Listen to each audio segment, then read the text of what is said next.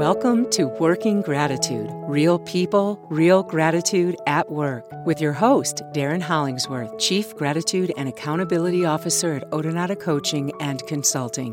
The Working Gratitude podcast was launched in 2012 to stimulate dialogue and conversation about research-based best practices of gratitude in the workplace and ways that gratefulness is expressed via philanthropy. These brief interviews with successful leaders from a variety of professional environments will encourage and inspire you and give you ideas about how you can start working gratitude. Thank you for listening to Working Gratitude. Now here's your host, Darren Hollingsworth. Thank you for joining us today. I'm so encouraged and inspired by our guests who are sharing their insights about gratitude at work and the ways they are making community impact, and by our listeners who are subscribing, rating, reviewing, and sharing Working Gratitude. This community and conversation continues to grow, and I invite you to find me on LinkedIn or on my business page on Facebook, Odonata Coaching and Consulting, Working Gratitude Podcast, or send me an email at info@workinggratitude.com. We really want to stay in touch with you. Now, I have a guest today that I've been really excited to share with you, Dr. Tim Seelig. Tim, thank you so much for taking time to join me today in what I know to be a very busy travel schedule. I'm thrilled to be here. Thank you. Tim is a conductor, singer, teacher, and motivational speaker, parent, grandparent, and I'm thankful to call him friend. We got acquainted via his work as artistic director and conductor of the San Francisco Gay Men's Chorus. He also has a busy guest conducting schedule throughout the U.S. and across the globe. He is conductor emeritus for the Turtle Creek Chorale, which he conducted for 20 years. He co-founded the Women's Chorus of Dallas and taught on the faculty of Southern Methodist University for 14 years. He holds 4 degrees in music, including the Doctor of Musical Arts from the University of North Texas, the diploma from the Mozarteum in Salzburg, Austria. He has authored numerous books and DVDs on choral technique, including bestsellers like The Perfect Blend and The Perfect Rehearsal, as well as The Perfect Choral Workbook. Recordings have won multiple awards and have been on Billboard Top 10 and iTunes Top 10, classical charts. There's a PBS documentary about his chorus that received a National Emmy Award. Tim's just a great guy, and his methodology is encourage, enlighten, entertain, and engage. Tim, thank you so much for joining me and for joining our listeners. So give us an update of what's going on for you in all the different things you're working on right now. Oh, my goodness. Well, first of all, thank you for that lovely reading of the Bible, the bio. So what's going on at work? Oh, my goodness. At the age of 60, I had finished with the conducting of the gays. I'd had the Turtle Creek Chorale for 20 years and the Women's Chorus of Dallas for 12 of those years. And it was time to sit down for a while and continue teaching, et cetera. And the job at the San Francisco Gay Men's Chorus opened up. And it is the grandfather of the entire LGBTQ choral movement. And I just couldn't not apply. So it was a huge challenge for me to go to the granddaddy and to San Francisco. And I took it, and it's now been 8.5 years. And it has been, well, let's just say it was the right decision, the right time, right city, right chorus. So I'm grateful to start out. Let's just see what our listeners can get from you with your sense of humor. What are you grateful for at work today?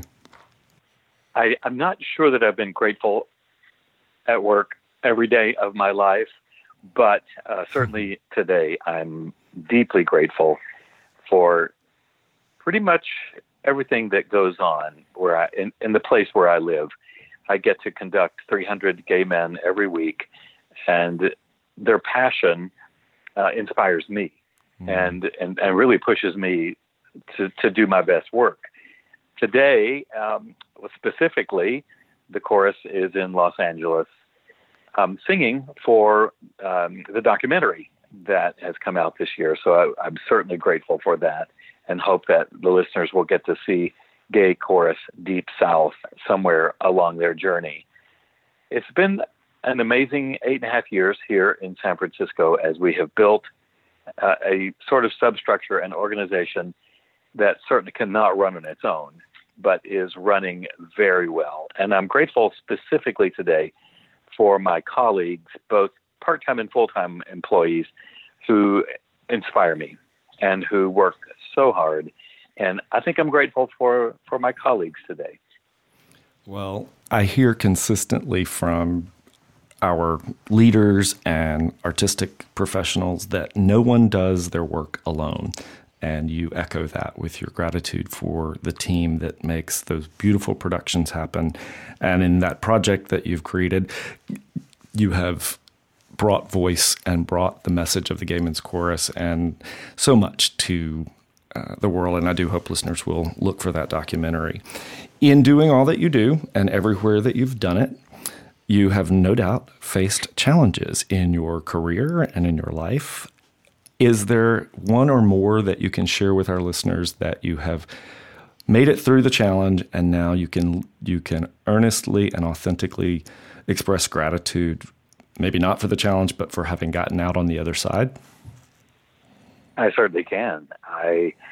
Sort of my whole life has been one of change and coping with change and finding out how to be grateful for the change, even when it seemed while it was happening that it was either horrible or going to turn out negative. I've had 3 careers. I was an opera singer, and then I was a minister of music, and then I was gay. That was my 3rd career. And so, changing from my goal of singing opera to teaching and being a minister of music was a bit traumatic. I really didn't want to give up singing because I had trained for it, but I did in the end see the benefits of teaching and doing those kinds of things. That was a big change for me. The bigger change was when, as a Southern Baptist minister of music, I came out, and then life completely changed.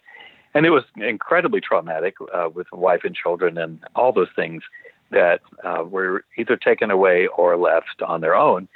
And so I really started back over at the age of 35, completely from scratch. And, I will tell you that the first night I left my home and my children and checked into a Motel 6, my first thought was, I've told the truth for the first time in my life.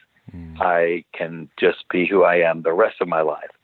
And for that, I am eternally grateful that it all happened the way it did. Well, I'm not sure I'm completely grateful for the way it happened, but right. I'm certainly, in hindsight, grateful that it did happen.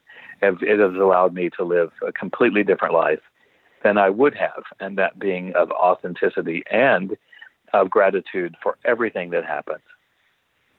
You express that so succinctly and so well, because I know more about your journey than our listeners may have the privilege of yet, but I think they'll want to know more after hearing this conversation. And being able to look with a lens of gratitude at some of the things you've faced in, even after coming out and through the choral journey and the choral leadership journey, not just in gay choruses. I know that you've faced a lot of challenges, but having that baseline of the coming out experience clearly has served you very well, and then served many who have listened to your fantastic work and who've studied under you. I came right out of the Southern Baptist Church, having lost everything, and walked into this small gay chorus in Dallas, Texas. I had no idea there was such a thing.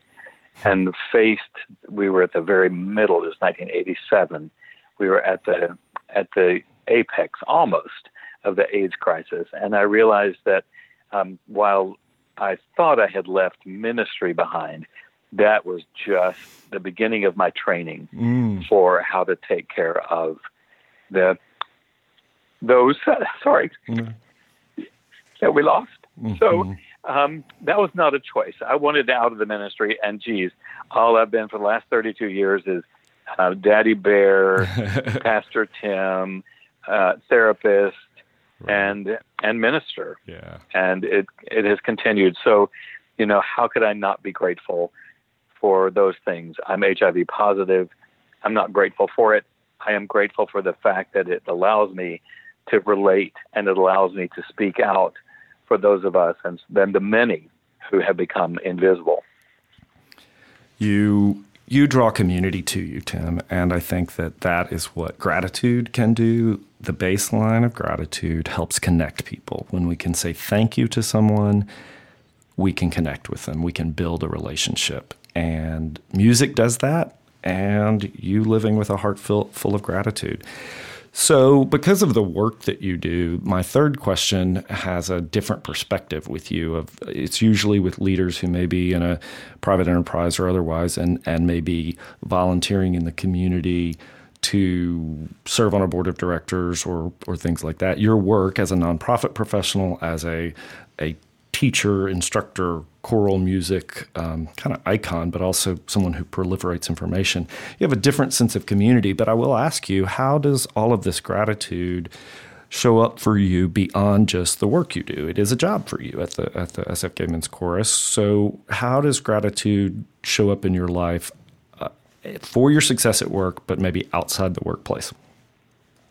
From a personal standpoint, I was taught at an early age to give 10% of your money and your tithes and offerings. And that has really stuck with me.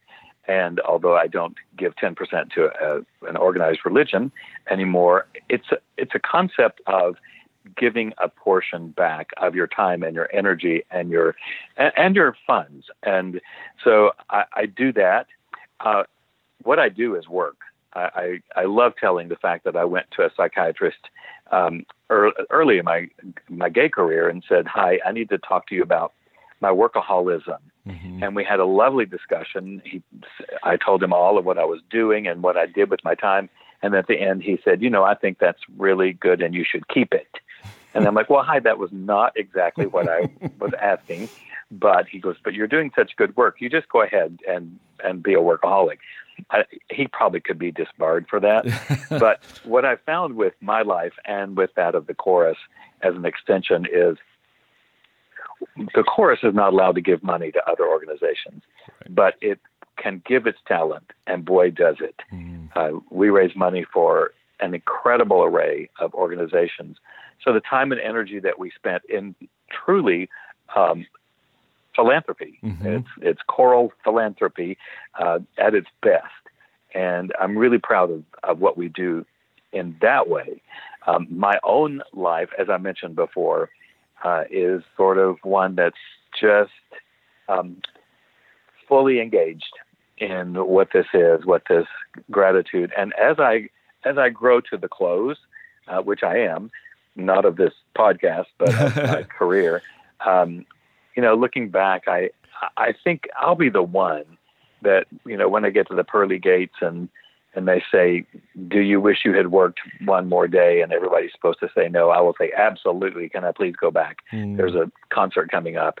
But as I look back on what I can give and what oh boy, how grateful I am for all of the experiences. The gratitude, we live in a gratitude space. In the chorus, and so I'm surrounded by it. And we talk about it a lot, about how grateful we are for what we get to do and who we get to do it with. So it's pretty amazing.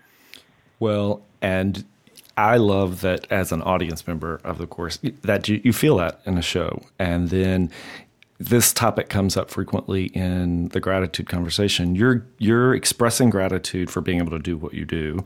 The audience gets to express gratitude through applause and through giving to the chorus and making contributions. And it's a win-win, right? Gratitude is the greatest win-win. So tell our listeners one more time about and if you can, because we've got a couple of more minutes that we could talk about the documentary, because I want people to know about that and get a good perspective. The day after the 2016 election, the chorus had been planning to go to China, and we decided, the board chair actually said, "Why don't we go to the South? Our people are hurting. Time is going to be turning backward on them, and they have some of the most egregious laws on the books of discrimination."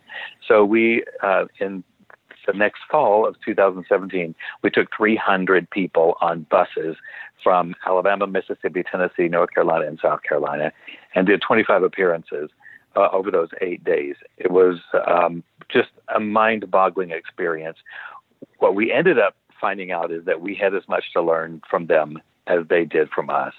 And so there was a documentary team, made a documentary called Gay Chorus Deep South.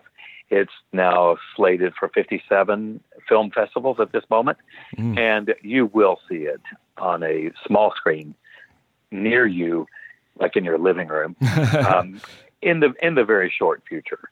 I think, maybe 6 to 12 months, but it is running the festival circuit, winning lots of audience awards and great awards. And so hopefully you'll get to see it, because boy, is it 90 minutes full of gratitude. Oh, that is wonderful. Well, Tim, thank you so much for sharing a slice of your time with me and with our listeners. And we are grateful for the work that you do. And I am grateful to our listeners for joining us on Working Gratitude consistently. We hope that you will continue to subscribe, rate us, give us reviews, give us feedback. I really want to hear from you. Now, if you've listened this far, I have a special offer to say thanks for your support. If you are a nonprofit executive or a board member of a nonprofit, I'm offering a limited number of complimentary collaboration sessions to explore ways that other executive directors, CEOs, senior development staff, and boards have benefited from my work with them. Whether your nonprofit has an executive in transition or needs an assessment of fundraising strategy, I would like to work with you to offer my services in a complimentary collaboration session. So send me an email to info@workinggratitude.com. Thanks again for joining us today. Darren Hollingsworth has had a thriving career as a financial advisor, sales professional, senior fundraising professional, and nonprofit executive. Now, via business, success, and philanthropy coaching, Darren is passionate about helping successful executives realize and exceed their personal and professional potential. He helps business and nonprofit leaders find and confirm their passion, their inspiration, and motivation.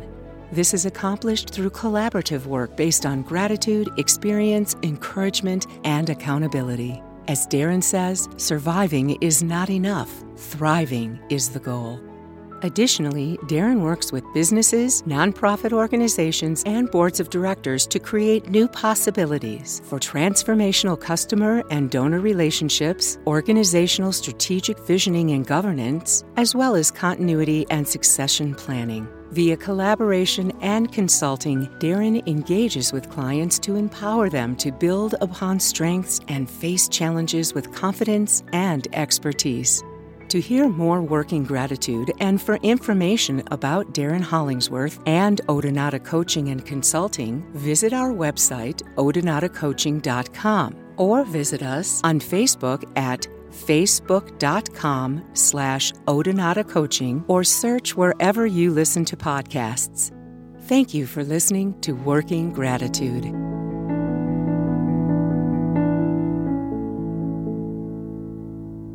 Working Gratitude, copyright Darren Hollingsworth and Odonata Coaching and Consulting, all rights reserved.